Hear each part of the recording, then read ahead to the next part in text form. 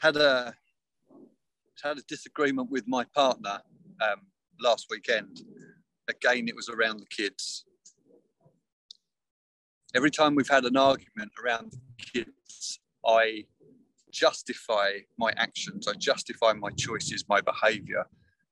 And having some perspective on it, I can see that quite often I'm really quite grumpy around the kids. I have it's interesting. It's a story that I actually picked out on someone else when I was talking about them recently. It's like, if you behave absolutely perfectly, then it's okay. But if you're not, then I'm going to pick up on you. I just thought it was so interesting that that's the story that I got from my father. I never felt like I was good enough. I never felt like I was hitting the mark. I was just wishing for his admiration and his acknowledgement of my whole childhood. And now I find myself doing it to my children subconsciously. So I've just been, I had a session with a friend a couple of days ago, and it was just to really sink into that moment when I'm about to have a go at one of the kids, and to just try and get some breathing space in there so that I can see, I can really see them, and I can see why they're behaving the way they are, and just to hold myself a little bit. I've just realised I'm really, really quite grumpy around them. And I laugh. That makes me feel sad. I laugh because I'm uncomfortable. I'm doing to my kids what my father did to me. So yeah, I'm giving that lots of attention at the moment. I intend to change that. I intend to do some work on it over the next few weeks. I'm just wondering if any of you relate to that. I can definitely relate to that, and how that shows up in my relationship with my parents. I can be grumpy around them, and I feel like there's a bit of payback which is happening. But I'm wondering, is there something that you could lean into the circle now and get, Ashley?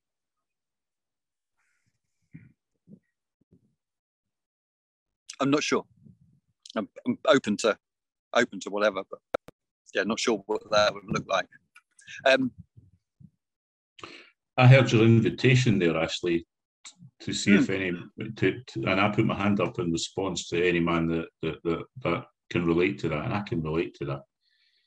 I can relate to grumpiness, and although my children are now 25 and 26, when they were younger, I would sometimes get grumpy, and I would catch myself being grumpy because I didn't want to be like that. And I remember that my grumpiness comes, and it's not changed for me. It's still the same now. My grumpiness comes from my own fear, my own anxiety that I'm overthinking. I'm wondering if things have to be perfect. Are they having a good time? Am I being a good dad? Am I doing the right thing? Am I hurting them? Am I being, too strict? Am I being too lenient? Should have a wee bit more fun? Should it be a wee bit more serious? All these magician-y sort of fear-driven options just running wild. And that would my experience is that puts me into a bit of a trance state, like an altered head state. And that altered head space or state that I'm in, I get the sense that like I'm not really there. And that's where the grumpiness comes in, when I realize somebody's doing something and I've been asking all these questions and the world is still happening round about me, and I go, why are you doing that? What are you doing that for? I wasn't thinking that. And it can be quite overwhelming. So yeah, I can relate to what you're saying there, man. And just my experiences that having worked and done some work on this and doing work on it still is the grumpiness comes from fear. And ultimately for me, underneath that is a sadness that I'm going to get it wrong and I'm not going to be good enough and I'm going to fuck it up. And that means I start to grieve before anything's happened, which doesn't make any sense. But that's the way it is for me. So thank you for bringing it up, man. Yeah, thanks, Thomas. Got something to put on that.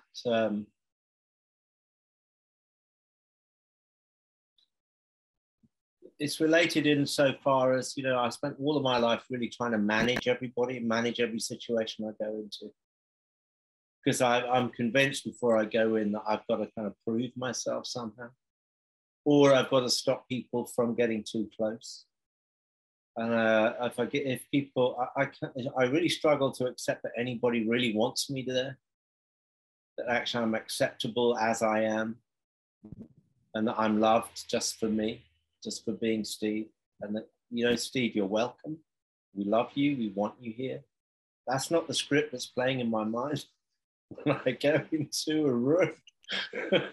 And I'm laughing through discomfort and familiarity, because the script that's in my mind is, you're not welcome. You've got to prove yourself. You've got to sort something out here. You've got to manage what's going on.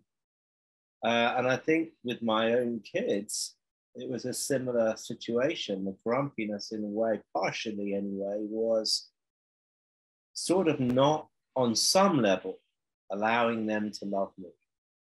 I was happy to try to love them, but trying to manage the room, manage them, manage what's going on, manage their behavior, manage my wife, manage the whole thing. That's been the story for me forever. And it happens on, it happens on weekends. I'm trying to manage the leader team. I'm trying to manage this. I'm trying to manage. So there's a piece about that I recognize, Thomas, with you, as fear. In my house, when I was growing up, I really had to manage those spaces, make sure that my dad was happy with me or I was out of his way, make sure that mum was okay, make sure. So that leads to manipulation and all sorts of things for me still. And it comes up, not here. For me, it comes up here. So I'm glad, Ashley, for you, you're recognizing something there, because it's a default for me often. It's a default place where I have to kind of step back and go, fuck, maybe they like you already. Maybe it's okay. Maybe you're welcome here. That's my piece around it. And it comes up for me often in my relationships. Yeah, I've got to prove myself before somebody comes in and says you're not welcome here. Got to make someone laugh or be grumpy or organize something. Maybe it's okay in this room anyway to show up as me. I hope that's okay. But even here, I'm totally. You got an okay from me, Steve. Yeah. Yeah.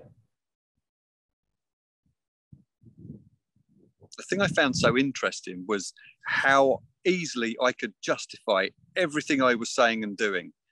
And I would, in hindsight, I can see that I would remain in that angry space for hours, sometimes days, absolutely justifying what I'd done and that I was right and they were wrong. And it's something that Tamsin said to me. She said, when you get in this frame of mind, it's all just black and white. And I'm like, yeah, of course it is, because they've done something wrong and they need to be told off. And she's like, well, where's the grey? And I was just like, yeah, inflated warrior, black and white, where's the grey? I just can't see it when I'm in that headspace. And so my work is to recognize I'm in that headspace and get away from my kids in that moment, if that's possible and appropriate. Sort my head out so that I can come back in a balanced place. Yeah. Thomas, I'm worried about you. I'm concerned. You're looking off screen. Are you with us? Where are you? Where's your head at? You're looking out the window? I'm looking out the window. Yeah. But I suppose what comes up for me is, are you here and are you fine? Are you fine in your square? I'm fine. I'm actually listening to what Ashley's just said there. But thanks for checking in, Steve. I think there's my check-in. There's an element of embarrassment still with me from my check-in that's residual. So thanks for giving me the opportunity to share that, because it links to what you've just said about finding the courage to turn up here authentically, and I have checked in authentically. And when I heard Ashley's interesting response there about everything's in his head and it's black and white, and I'm starting to wonder how much is in my head and how much is in my body. For me, there's a conflict. I'm discovering a massive conflict between what I think I should do and what my head's telling me and what my body is telling me. So there's a cognitive somatic dissonance, or whatever it's called. It's for me, it's a conflict, and it's like, I know that I shouldn't have that extra biscuit from the biscuit barrel, but I take it, right? So why do I take it? My body wants it. My body craves it. My body wants the sugar hit, or it wants the comfort feeling or something. For me, it's comfort, I think, that hit. I used to hide behind my granny's penny as a kid and get fed biscuits when the house was a bit mad. You know, that was a safe place for me. So the safety and sugar association is the story that I tell myself in my head, but my body's still going, you know, I need food, I need sugar. So I was listening and remembering. That's where I was, and I feel quite choked at the moment, having just said what I've just said, because there's a critic in me that's saying, get a grip, get yourself sorted out. You know, why the fuck are you talking about this stuff? It's a lot of nonsense. This is what I'm saying to myself, by the way. This is the critic that I'm catching. But then there's another part of me that knows that this is a way to go. This is a healthy way to go. And it's scary. So I think that's why I'm looking out the window, to be honest with you, Steve. I'm scared. And I thought I had it. You know, I thought I had a good handle on things, and I have a good handle on things. I've just had a wee slip, but it's like, how can that happen? And it happened for me because of the ghost in the machine, because of the body, the craving of the body, the unmet need, my little boy's deepest needs.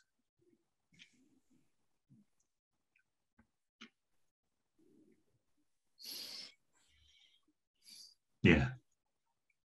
And I'm just learning to I'm learning to look after him in a way that I've never really considered or felt before. So it's new, and there's a joy in that. There's a gentleness in that. There's a strength in that it's new. I just have to go through the fears and the search to find it. You know, that's what I've had to experience this slip in the last few weeks, and the death of all these men that I love. And there was one or two in particular that I projected an ideal father onto. You know, I used him as a surrogate father. Like I think I've been doing, I did all my life when I was a teenager. My basketball coaches, I thought were great men. The guys that I played with there, one of my basketball coaches was was in the police, and he recommended that I go into the police. So I got more patriarchal support there, and I thought, oh, this is great, but it was the wrong way for me to go. And after 17 years, you know, I've already talked about that in previous discussions, but there was a pain of that loss of that projection, not just to the person who died recently, but not had that safety as a child from what I felt like was my own father, you know. And that's where a lot of my confusion comes from, that I heard Ashley talking about when it comes to my parenting role. What have I got to draw on? And what I've got to draw on is how not to be a parent, not how to be a good parent, as an example, if that makes any sense. So it's been a struggle. And, you know, we talk in the Mankind Project, and we talk in men's groups, and we talk in shadow work and stuff about climbing the mountain, and helping others up the mountain as well. And for me, I think I've actually just finally accepted and realized that what I'm doing, what I've done, is dig myself out of the hole. Yeah, I've just managed to get out of the hole after so many years of work. So I'm now looking forward to the mountain. You know, it's like, where does this take me now? Where do I go? But it's a hard slog. It's been a hard, painful slog, and I could not have done it on my own. And I'm just so grateful for this opportunity and for this time, and yeah, for your care, Steve, and for your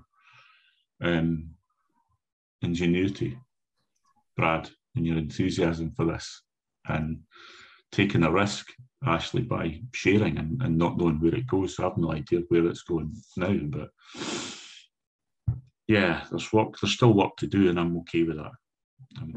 So thank you.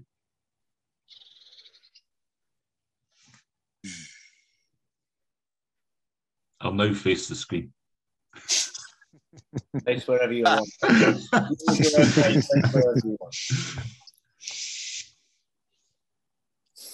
I want to bless you for being real, Thomas.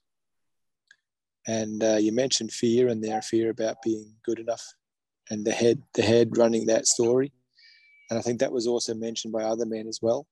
I think Steve mentioned that. And I can resonate with that. I can relate to that.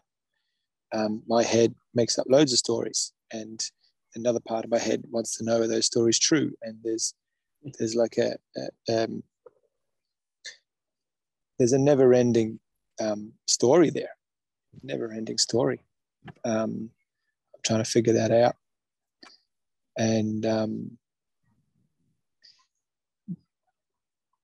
just before we came on the call here, I had that interaction with a spider, and I got that visceral fear. You know, I felt that in my body. And it's taken me years to realize that so much of this is about the body and what the body experiences, and safety. Is it safer? Is it not? And this is where I'm unpicking the threads, unwinding the spider's web, if you like, of all the tension and the holding. That is my trauma, my body's memory of when it was safe and when it wasn't safe. And it feels difficult to talk about that, because it's an inner world experience, and I almost feel like it's not valid, like it's not a valid thing. Like I can't put it in a diagram, or I can't hold it up to the screen right now. You know, I can't point the camera to the feeling or the viscera, but it plays out in my life, and yeah, it plays out in my relationships and how I show up. And like I touched on there before, the shortness with my parents is not the man I want to be. And what's coming up recently for me is I've had a big fear about fatherhood and me stepping into that, and even actually to talk about that, it is scary. it brings up that deepest, darkest bit. Am I good enough? Am I good enough to hold space for a family, for a new being, a new child? Yeah, I couldn't even say the word parent to my partner. my throat locked up. I couldn't even get the p. Actually reminded me of when I was younger. I used to have a stammer, quite a pronounced stammer, and getting words out of my body was a challenge. And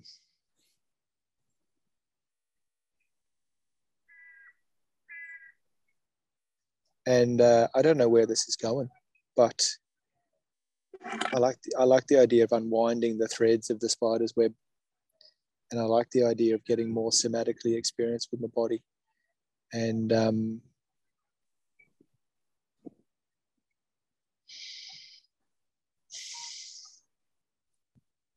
unwinding and unfolding and let it unfold, because I think so much of the chaos in the head is down to that story which we hold in the body, and where we hold it, and how we react, and how we and that trigger causing the explosion, right? That's the metaphor. And if I can begin to increase that reaction time, maybe in there I find compassion, maybe for myself and others, somewhere in my body.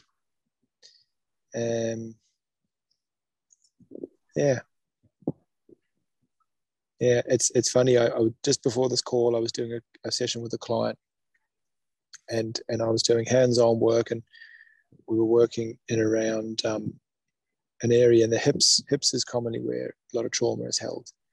And at the end, they said, could that be emotion which is held there? And I smile and I try not to laugh, but it's funny, the repeated pattern when people come back over and over to the same realization. And I said, possibly, what do you think? And she said, I've been really good at suppressing. And I think I feel as though I've been good at that, and I feel as though we all have to get good at that, right? To be able to get on in the world. And now it's that unwinding process of working into those emotions, those triggers, to sense them and feel them again. That's what I've been struggling to work with for a long time. And now I'm being able to voice that more to people and talk about it. And that's, I think, the beauty and magic of this work. I'm in with that, I think. I feel, I'll catch myself. I feel like if my body has expressed what it wants to express.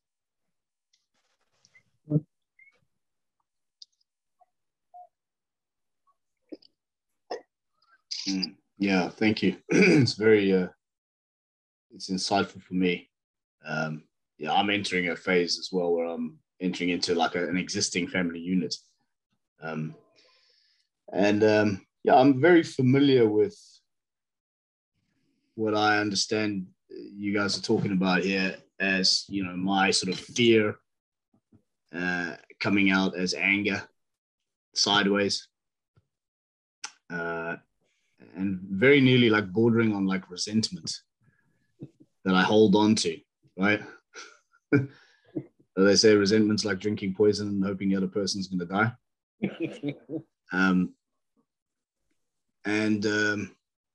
It was much stronger in my life when I was growing up. And I would have that reaction to people around me, brother, friends, whoever, parents. I know you understand you're talking about it here in the context of, children, Thomas and Ashley, and your parents, Joseph.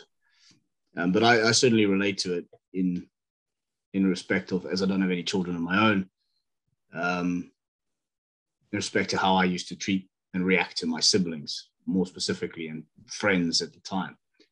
And I just couldn't understand why people it's almost like they'd affronted me somehow, they'd offended me somehow. by maybe just not listening to something that I wanted them to do in the first place. Maybe I'd masked a question, an instruction as a question. Possibly that's what I was doing without realizing it. And they said no. And then I felt affronted by that. And then all of a sudden I got resentment. And what I wanted to do was try and increase the level of control that I had. It's definitely can only be a fear-based thing that comes out of anger somewhere along the line, some kind of insecurity. But while we're all talking as well, I'm aware that, certainly, and I've seen and experienced in my life, and I see in other men around me, is that it doesn't just come out towards children or towards parents. It's if I speak from a man's perspective, I mean, if I think about how some men treat their woman, the woman in their lives, in relationships. It could be a friend, it could be somebody that I've known for ages, and all of a sudden they've done something and I've got this resentment that builds up. So every time I see this person, they just wind me up more and more and more, to the extent where I start not just telling them what I think of them and making their experience with me miserable, but telling everybody else as well. Telling them what a shit person I think they are. And I've seen it, it can work both ways. It can work both ways in relationships. It could be men doing it to women and women doing it to men. I mean, in this perspective, perhaps we just think about it from, one perspective, which is the men and doing it to the woman, and how relationships end up being controlling and abusive.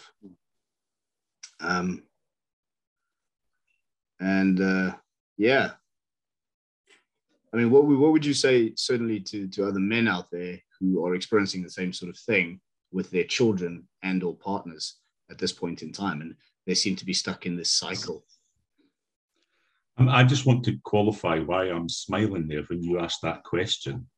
When you said about being controlling and abusive, what the question in my head was, with who?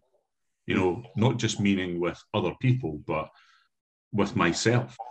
I notice I can be controlling and abusive to myself, and it then leaks out, as you've said, towards other people. And it's shameful. It's embarrassing for me to be in that position. So we've got you in this position, in this shameful position right now. Obviously, it's a position that's not ideal. You don't want to be there. What do you do? Well, Reach out. Yeah, it's not shame for me anymore. I'm ashamed of saying that I've done that in the past. It's more of a guilty feeling now that I'm ashamed of my behaviour. But there's a difference between that and me experiencing shame. I think, and this is where I get lost because it's quite complex. But and I think that's what I've heard everybody saying, that we get lost when we go in our heads. So for me, what was coming up for me when you were asking that question was the anger that covers that hides my fear, because it's easier to go to that, and as you quite rightly say, Bradley, it leaks out, and it leaks out, and it also turns in. I also turn it into me, and I've heard and seen other men turn it into them as well, whether it's an angry critic in the head, which we spoke about previously, or, looking at you, Bradley, I can't believe how good looking you get every time I see you on the screen. It's true. It is true. Exercisable. But believe it or not, I used to be slim as well. My head used to fall onto the page, So, but that came from that exercise. Obsessive exercising came from anger, and that was a way of me turning anger onto myself, I think.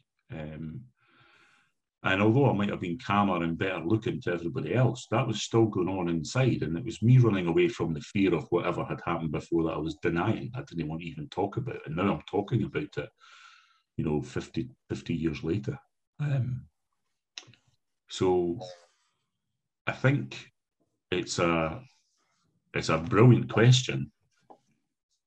And it's welcome because it not only impacts, and for me, it's shadow mission. It not only impacts, obviously, this is what we're talking about here, is how it leaks out to the rest of the world, and how I also turn it on myself in various different forms, over exercising, overeating, over drinking, over whatever. you know, Yeah. and it's toxic. Mm-hmm. It's toxic. I mean, it gets too much. In my view, it's that sadness, the fear and the sadness and the anger that covers up all these other emotions that leads to suicidal thoughts or suicidal ideation or behavior even. And that's where I think that's why the suicide rates in men are really, really high, because that anger gets turned, you know, ultimately becomes too much that we don't want to contaminate other people anymore. We turn it in on ourselves rather than reaching out and having conversations, risky conversations like this. And yeah, I don't know if that's helps. Sure, it's predatory, right? So that's the thing, because the behavior comes out, recognize that it's not socially acceptable. It certainly doesn't feel good to me that it's come out this way. And I don't want to be treating the people around me that I love in that way. So then all of a sudden I go into shame and all of those things happen. I just want to clarify, like I was sitting here as well, listening to everybody talk, and I was feeling this relief as well that I have moving into the relationship that I'm moving into, that I don't exhibit this behavior anymore. There's still a little bit of a voice that runs in my head sometimes, like, am I good enough? Am I going to be accepted here? All of these sorts of things. But like you said, yeah, it's, you know, it is a little bit more in the past with us. I think also my question then is for the man who is, you know, we use some quite high level language here in this conversation. So for the man who's listening, that's in this place where he's experiencing, where he's like, you know what, actually, I'm talking to my kids like that. Yeah. You know, Thomas, I'm feeling like that. Yeah. Joseph, I can't even look at my parents anymore. You know? So I'd really like to speak to that. I'm very excited. So sorry for cutting you, Brad. So yeah, I'd like to model something that we do in MKP at the end of one of our processes, which is where we've said that we want to change a behaviour. And the question is something like, well, is that the man you want to be? Well, no, it's not the man I want to be. I don't want to be trying to squash my 8-year-old boy who's just laughing and in the moment and feeling free by nailing him because he hasn't tidied his room yet again, because that's horrible. I experienced that when I was a boy. It was horrible. I don't want to do it to him. So if I experience myself being like that or justifying my anger, then I need help. And I might not be able to talk myself down.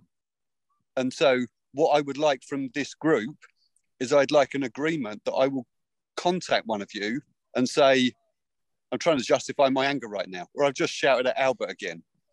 Are you able to support me? Can I ask you a question, Ashley? Yeah, you can. Just right now, what's happening in your body right now? The feeling is very similar to when I'm angry. Beautiful. My shoulders, but they're almost like vibrating. Yep. What else? I feel passionate. It's because I feel so passionate about this. Yeah. I feel shame that I've done this to my kids again. I desperately want to do this to my children the way it happened to me. I'd like it to change. I feel scared. Yeah. Thanks for naming that. Is it useful to feel into those emotions a bit more and stop me if it's not welcome? If it's not welcome, no, totally. Because when it's an invitation, as you were saying earlier, when I relate the feeling in my body to the thought process in my head, it's like, oh, okay, I can understand. Shaky shoulders. I'm feeling fear. I'm feeling sadness. Yep. Take a breath. Beautiful. What's the major emotion that's coming up? Get under it is sadness. Yeah, great. Sadness that I'm doing the same thing to a child that I had done to me. Right. Can we put a hand on it or help you to connect in some way to it? Yeah. Take a breath.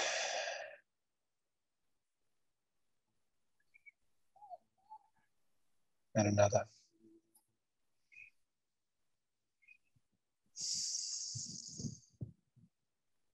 And allow yourself to sit as close to the sadness as feels comfortable, like you're sitting on this bench. Allow yourself to sit to that, so as close to that sadness as feels comfortable, like you were sitting next to it on a bench. What comes up for you?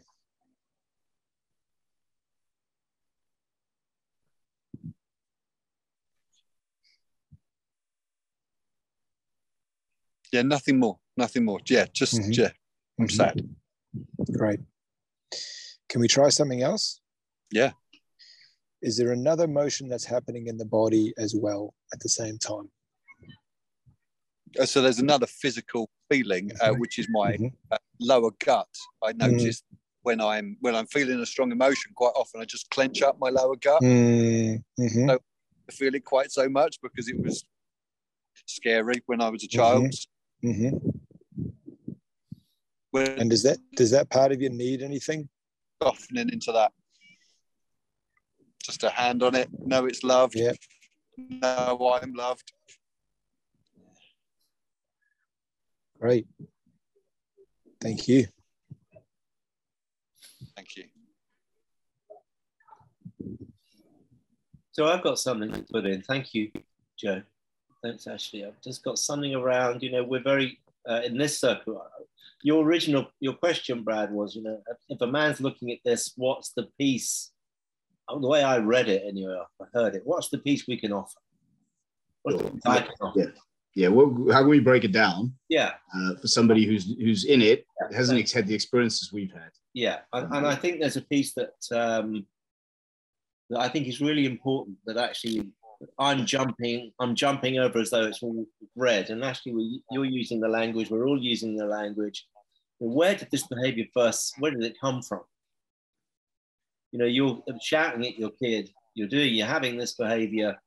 Is there? And of course, I know about the body and the way this comes up in the body, but that actually, in my view, is quite that's quite along the line. That's I've learned that.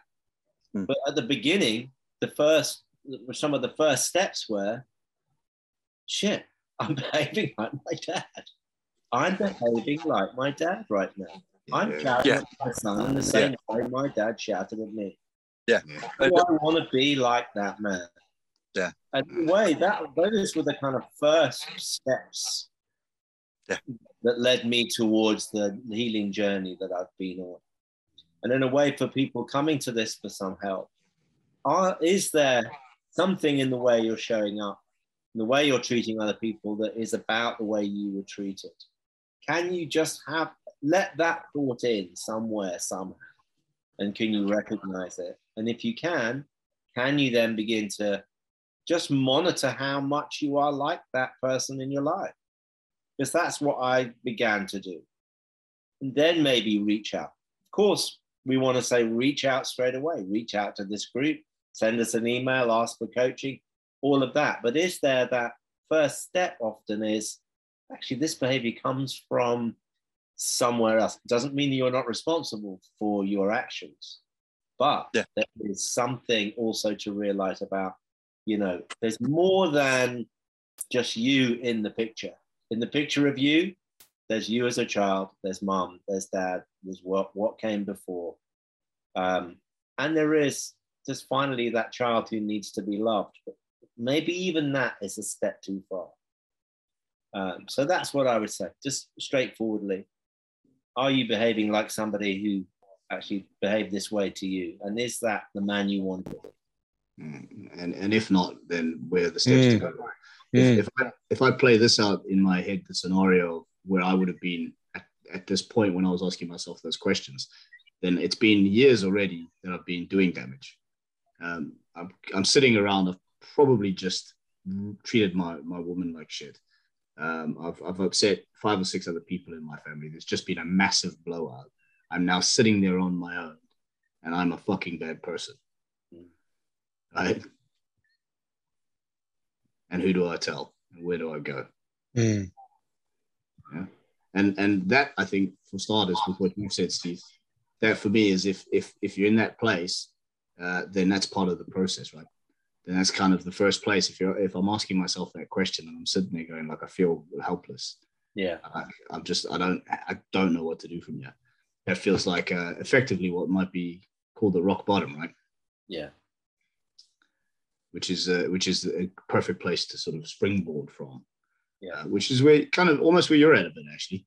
I mean, maybe not to the same extent, but when we started talking, you say, well, this has just happened, and this is how I feel about it, right? And I don't want this to happen. I don't want to be like this.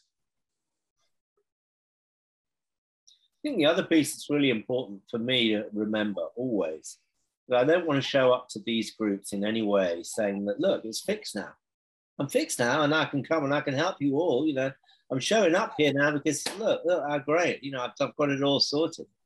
Yeah. You know, there's always a fear in me that actually everything that I've done will desert me when I need it most.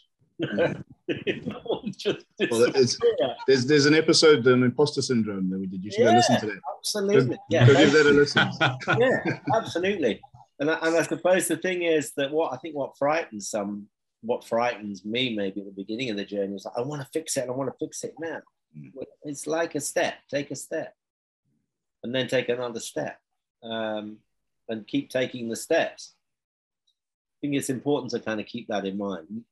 And you can take big steps at the beginning. That's my view. Yeah. You can take big steps at the beginning. And super important, but difficult to not beat myself up about it, right? Super important, but a difficult thing to do is how to change that sort of inner, that anger that Thomas was talking about, turning inwards, that predator, how to turn that around and how to change what that thing is saying. You know, change that voice from like, I'm a piece of shit to actually, you know what? I'm a good person. You know, there's stuff in here that is of value to the people around me. I might have some cleaning up to do, but I have some magic to bring to the world. Well, I was thinking earlier about Joseph and you, Brad, and where you're going at the moment. And, you know, I had some tears, I've got to be honest. My view is, and it's going to be hard for me to get through this sentence, so let's see how it goes. My view is both of you will make magnificent fathers, and how lucky for your children. That's my view, and I believe that because you know, I judge, you know what bad fathering looks like. And also, you have a real kind of drive to love, in my view. So when you talked about being fathers, I just thought, fucking lucky kids that are going to be born into those families. So I want to share that with you.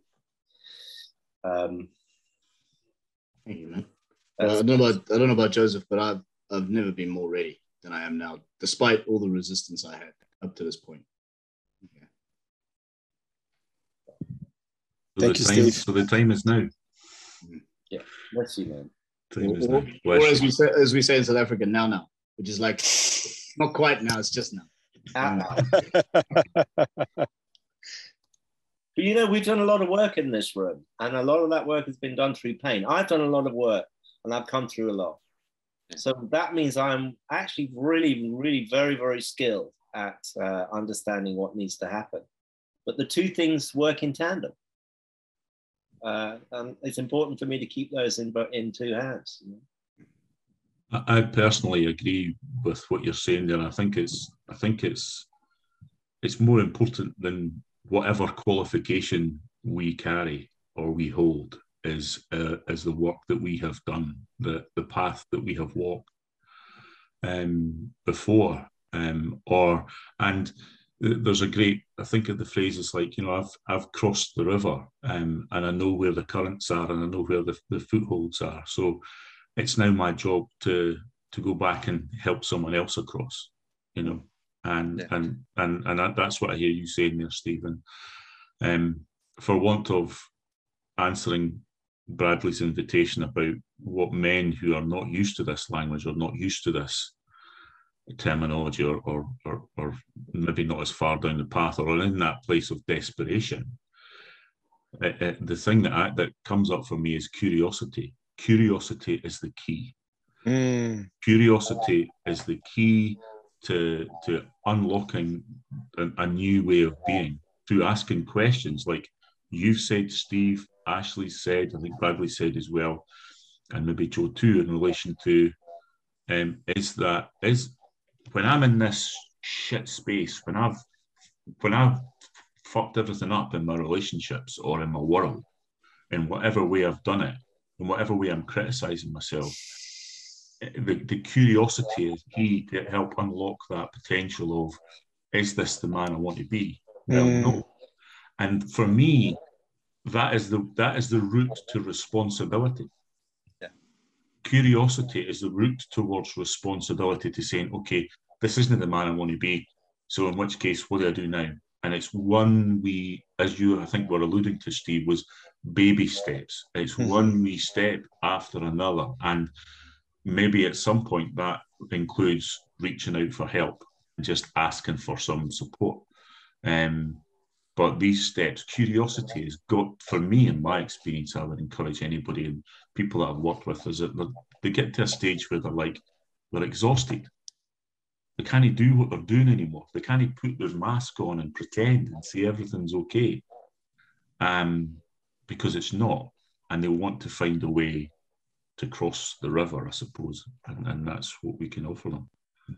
It's just a helping hand. But curiosity is key for me. It's like seekers. It's what's kept me going. I've been seeking it. I've been seeking something, and I still didn't really know what it is. It can be mysterious, but it's lovely seeking it, whatever it is. You know, it's been good. It's not been easy, but it's good.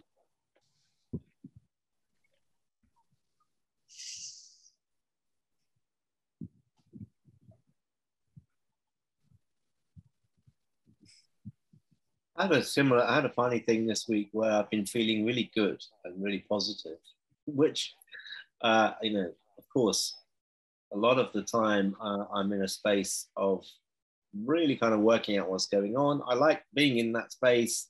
It's very alive. I'm in two minds often, thinking, trying to work things out. But the past couple of weeks, I've been just feeling really good about myself and about my life. And there's a bit of me that wonders if I'm allowed to feel good about myself. And I bring that here because I think there's an element sometimes, for me anyway, and I judge it's kind of around that actually maybe one isn't allowed to feel as though life is going well, that one has power, that one has judgment, that one has made good decisions, that one can love, that one is able to be open and all of those things. And I wonder what we think of that, about celebrating our own, not in an arrogant way, but in a way of kind of grounding oneself and going, actually, I can be powerful and I can enjoy being me. And it's, I wonder how that lands with us. Realizing as individuals, as humans, that we actually have agency. Yeah, that we have agency and we can make good decisions. And what a concept, right? Well, isn't it? But it isn't, isn't it? Yeah. Well, I mean, that's the way the society is structured at the moment, is through school and into work and all of that, is to make us believe exactly the opposite. Right? Yeah. Are you saying it's the power of the dark side, Obi-Wan? Is that what you're suggesting? Because if you are, then I can relate to that. It's because which one? Who's Obi-Wan here? Is it the if the shit fits, wear it. You know. Yeah. Oh, that's the fun. It's that the invitation from Mr. Carlier is just I have to bite there and I have to play, because I think that's in my nature, you know. I think that's me, you know. But I've been too busy, you know, whether you call it navel gazing or distracted by the dark side, or fighting off the demons or whatever, you know, that I forget sometimes to laugh. And my wife hit me with a beauty this week. We've been going through quite a struggle the last year or two, and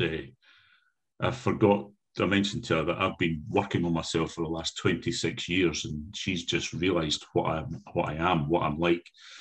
And she's only kind of known really for about a year what I'm truly like. But she said, well, can we just stop this just now and just be kind and focus and have a laugh again and just play? And I was like, okay, let's try that. Let's see what happens. So that for me is a risk, you know.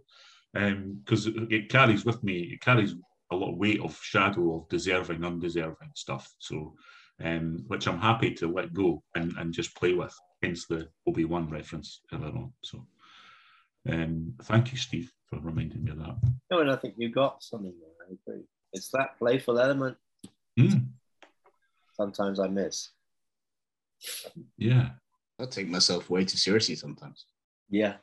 Yeah, you do actually. It's true. Yeah, it's a thing. Mm-hmm. I agree. Yeah. I mean, I meant in the past, but you know, it's just edit that part out. Yeah. You've got the head levitation off to an absolute art because you just look like you're floating above. Floating. That's it, man. I got agency, bro. Can't touch this. I think celebrating who we are, what we're good at too is very important. What I'm good at, celebrating, saying it out loud. I can do these things. I am able. Just part of that. Because that's the next part of that. Yeah. I am still here. Is worth celebrating. Absolutely. And that's the next part of the question, right? The question is that the man you want to be? And then the next question that often comes after that is, okay, so if that's not the man you want to be, who is the man you want to be? Is it useful for us to look at that? Because that bit, when we start talking about celebrating and blessing and joy, that for me, that's like, yes, yeah, that's the fucking man I want to be, is spending so much of my time in that zone where I'm like, yep, when I do drop into all the rest of the fear and the sadness and the anger and the shame and the pain and all the guilt and all that stuff, actually, I know where topside is, and I'm going back up there again. Because all that lovely wisdom and beauty and blessing and all this summertime, hence why I'm outside, that's where my compass points. And I have to remember myself of that sometimes, because I can also get really serious in my head and forget that actually sometimes I'm quite funny. I mean, not often. Not often. No, not often. But sometimes. Sometimes. Hey, it's all perspective, isn't it? It's all perspective. It's all relative. Hey, Peter Mulhall, who you guys know, he has a great joke, and he says, okay, we're gonna run this program here, and he says, okay, we're gonna start at 9:00, and then we'll do tea at 11, and then he says, okay, and at 15 minutes past 11, we're going to have spontaneous fun for 2 minutes. Okay. And I love that, because Peter is so dry, you never really know if he's serious, and that's his humor. And I think we have to really take a lot from that. Like, we do have to program in spontaneous fun. Brilliant.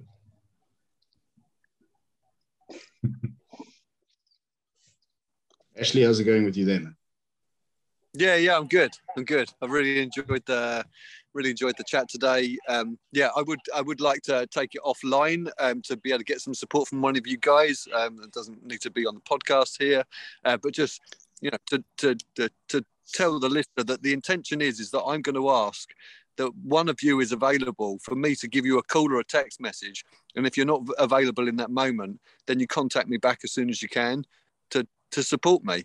And what that support is going to look like is you're going to hear what I'm saying, and you're not just going to agree that my inflated warrior that's just justifying all of his angry behavior is fine and right, because that's not the support I need. I do that all by myself. I need someone to ask me the questions, like, is this really the man you want to be? Is the behavior that you've given to your 8-year-old boy, is that the way you wanted to be treated as an 8-year-old child? That kind of question that really makes me drop and think and get out of that inflated, I'm right and everybody else is wrong bullshit. So Ashley, who is the man you want to be?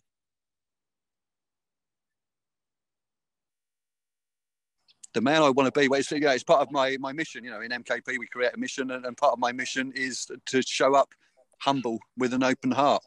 when I'm having a go at an 8-year-old boy because he hasn't tidied his room. That is not the man I want to be. That is not humble with an open heart. I'm not seeing him as an 8-year-old boy. I'm seeing him as an annoyance.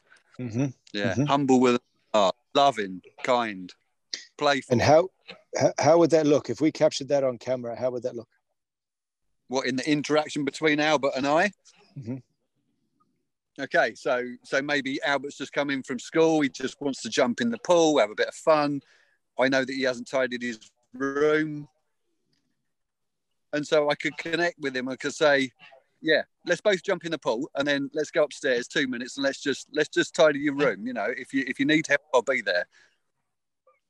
Yeah, playing with Albert and then still get the job done in a nice way. Yeah. Thank you. No, I'm actually reminded of something here quickly, Steve. Steve and I, we did a one-to-one last week, and it revolved around teaching. And I'm seeing a kind of parallel here, actually, around sometimes how teachers respond to the children and start to feel overwhelmed. And Steve, if you remember, there was one part we were discussing, and you were talking about how sometimes you might shout at the children. And then, so can you just follow on from that? And then you said, so the next time it happens, it kind of has less of an effect. So what to do in place of that? And I'm wondering if there might be Well, we were talking about that whole thing, you know, the first time you shout at the vultures, you know, they'll fly away. The second time you're going to shout, and the third time they'll just get closer. So there's something around understanding what's going on. You know, what are you doing it for? And there's a sort of you're trying to create some kind of a boundary between you and them. You're trying to stop some feelings coming in. So I mean, you're doing it. You're having that realization. I suppose in teaching, it was like sort of that sense of, why am I shouting at these kids? Well, I'm probably shouting because I'm scared. You know, I'm scared of them, and I'm frightened that actually they're going to kind of somehow get in. So I'm trying to push them out. So there's something of that going on, probably, you know, here as well. But what I found interesting was what you said that the cure to that might be. Do you remember at the time when you were talking about how you sort of bring this thing that's all of a sudden exciting? Thank you. Yeah? Yeah. Thank you. So, yeah, instead of feeling like you have to shout, what is it that you're going to bring that he's going to be really excited about? So in a class, it's like you're coming with a subject, suddenly we're not going to shout, because actually what we're going to do here is really fun. This is going to be great because I'm interested in it. I'm engaged in it. I want to do it, and I want to do it with you. And suddenly things do begin to turn around. So it's something of being genuinely excited about what you're doing with the children, rather than kind of pretending somehow that you've got a task, you're going to come and deliver it. What great fun. All of that kids will read all day, every day. But a genuine piece of excitement about, actually, I really love this story. This is there's something great in this, and I think you're going to love it. Is a very different space to come in. If that's helpful in any way, then yeah, there's something in that too. Like, what is it you really like, that you really want to get involved in? Is that space to be thought about. So thanks, bro. It's my experience of that teaching that you can't hide. There's nowhere to hide. You know, it's and from a parenting point of view, it's like amplified 33 times in Scottish schools. You're in front of 33 kids and you can't hide. So in my experience, I would totally support what Steve is saying, that if you bring something that's curious, that gets their attention, that engages them, it's a lot better than shouting or whatever might come on. Sometimes you can get a wee bit above yourself or too excited. I worked on that. Can I tell you a wee story around my experience of that? Is that if we've got time for that? Just a couple of minutes. Our school the school that I worked in was a secondary school in Scotland, and it had an alarm in between lessons. It was like a heart monitor going off. It was a terrible sound, right? It was a depressing noise. It was really quite depressing. And they eventually decided to stop it. So what I came up with was playing songs at the end of the lesson and the start of the next lesson. And all my classes knew this, and it's quite good fun. So there was one day my seniors left and the younger class came in. So seniors are about 17, 18, and the juniors came in at about 12, 13. And the seniors were needing a bit of an uplift. So it was Absolutely Everybody by some female singer. I can't remember the song, but I remember the song, but I can't remember her name. And it was like the 12-inch version or something that was going on, and they needed a bit of motivation because they were going to their exams or something. And the first years came in, and I was in a school where the teacher says, "Don't smile with first years until after Christmas," which is a lot of nonsense, like absolutely nonsense.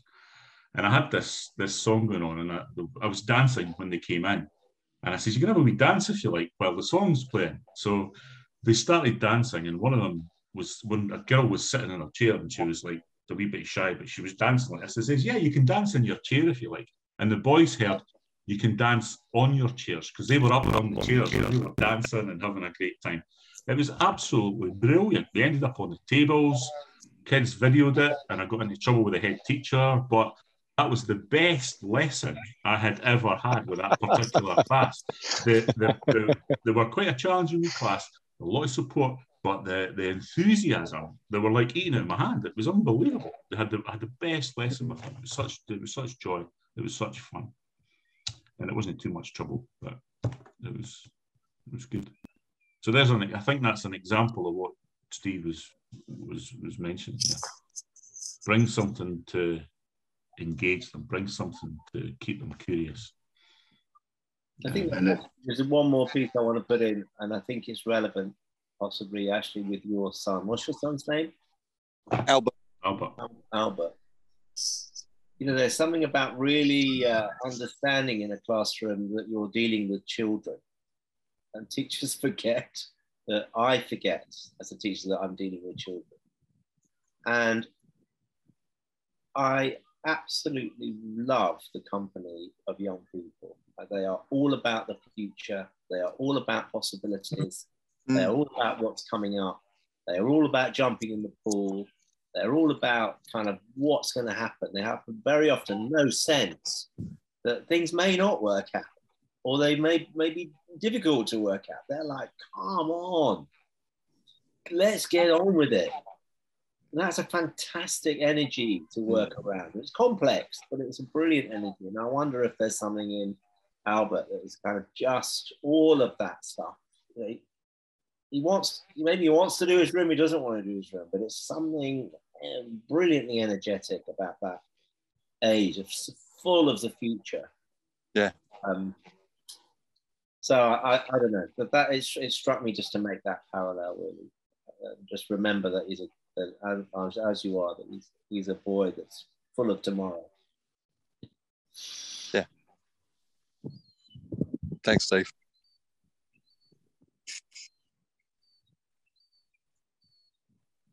Great discussion, man. Yeah. So how are you right now, actually? I'm good. I'm very good. Yeah, I'm really enjoyed chat. Yeah, I realised, as I said, I did a process with a friend, and I realised afterwards. I mean, it's something that a couple of people touched on here. It's for me, it's really about bringing that awareness to that moment when it starts to physically happen in my body, or the story starts to play in my head. What do I need in that moment to look after me? Because I can't be in that moment. If I'm just going to shout at Albert, that's not going to serve me. That's not going to serve him. So how can I look after me? And for me, that means taking a breath. Stepping out the room if I can, if appropriate, and just get in that space. And that's where my real work is. Finding those moments, giving myself that time. And yeah, I got a lot of compassion for myself that I was treated that way as a boy, and so I've got compassion for Albert that I've started to do that to him. And yeah, that's a great motivator for me to put the work in to change it. And what would the 8-year-old you want in that circumstance? He'd want his dad to just run over the pool and jump in, be crazy. But still to do the things that have to be done. And so that's my big bugbear, that that kids sometimes, my kids sometimes aren't guided towards, you know, taking on that next responsibility, taking on responsibility for their own space, their own clothes, their own personal hygiene. Yeah, I have a real big issue around that. It comes from my childhood. I had to get it spot on. I had to be responsible for myself when I was very young. Taught me some amazing skills, and so that's why I'm kind of beating the drum as well. I've got to be responsible. You've got to, you know, look after your own stuff. And they're still kids. And there's a way to be able to teach that in a gentle way that they will learn and they'll get there. Fine. And be reminded that actually he's not you and you're not him. Yeah. Yeah. You've Thanks. made his life a lot different, and I guess a lot better. Yes. Than you have. Yeah. You've done that work. So just keep that with you. You've done the work. You've got that boy. You've helped him already in a way possibly I judge that you may not have been.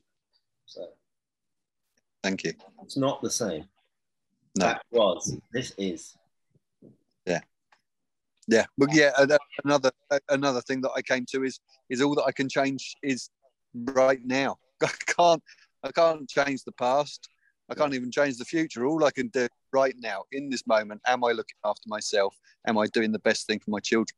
Still stay present. And by showing up here asking for help, you're doing that, in my judgment. Yeah. Thanks, man.